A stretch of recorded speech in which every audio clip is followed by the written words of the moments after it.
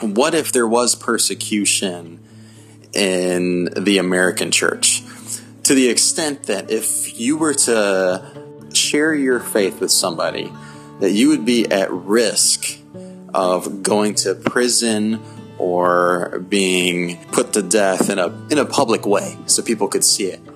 Would my faith be strong enough to go through with that? And would I hold on to my beliefs through that circumstance? And I'd like to think that it would. But we've never been in that situation. And hopefully we're not. In the 3rd chapter of 1 Thessalonians, at the beginning, the Apostle Paul is just reminding them that they should prepare for trials. They should know that they were going to experience persecution and trials for their faith. In verses 2, at the end of verses 2 and 3 and 4, it says, so that no one would be unsettled by these trials, for know quite well that we are destined for them. In fact, we were with you, we kept telling you that we would be persecuted, and it turned out that way, as you well know. I mean, this verses 3 through 5 here just signifies the craziness that is going on at this time and the cost that the early church had to have faith in Jesus and to proclaim their faith in Jesus. I am thankful for the freedom of religion that America has, and I really hope that my children still get to experience that. But I do think about sometimes is with the freedom that we have in following God, that we not going to get persecuted, at least not at a state level or at a government level, that right now it's illegal to persecute somebody for that. With those rights, is that helping the church grow, or is it hurting it? And I can see both sides to that. Obviously, I don't want it to go away.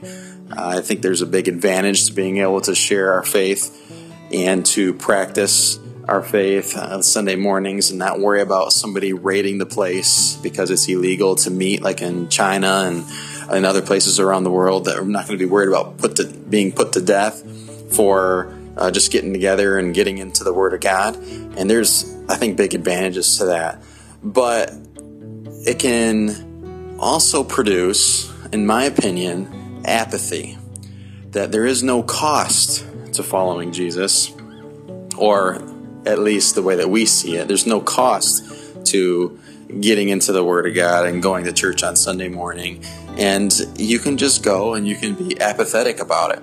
Now, if you were under the threat of death, I think that there would be a lot less lukewarm Christians. Well, let's put it this way.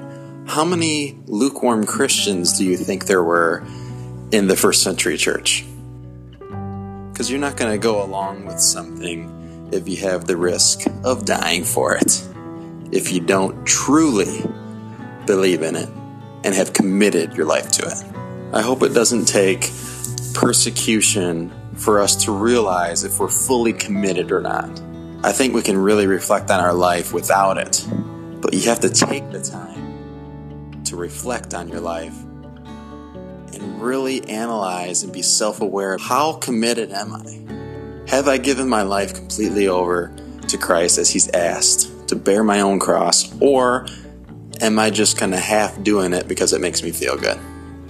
When you bring in persecution and it's there, you're going to have nobody on the fence.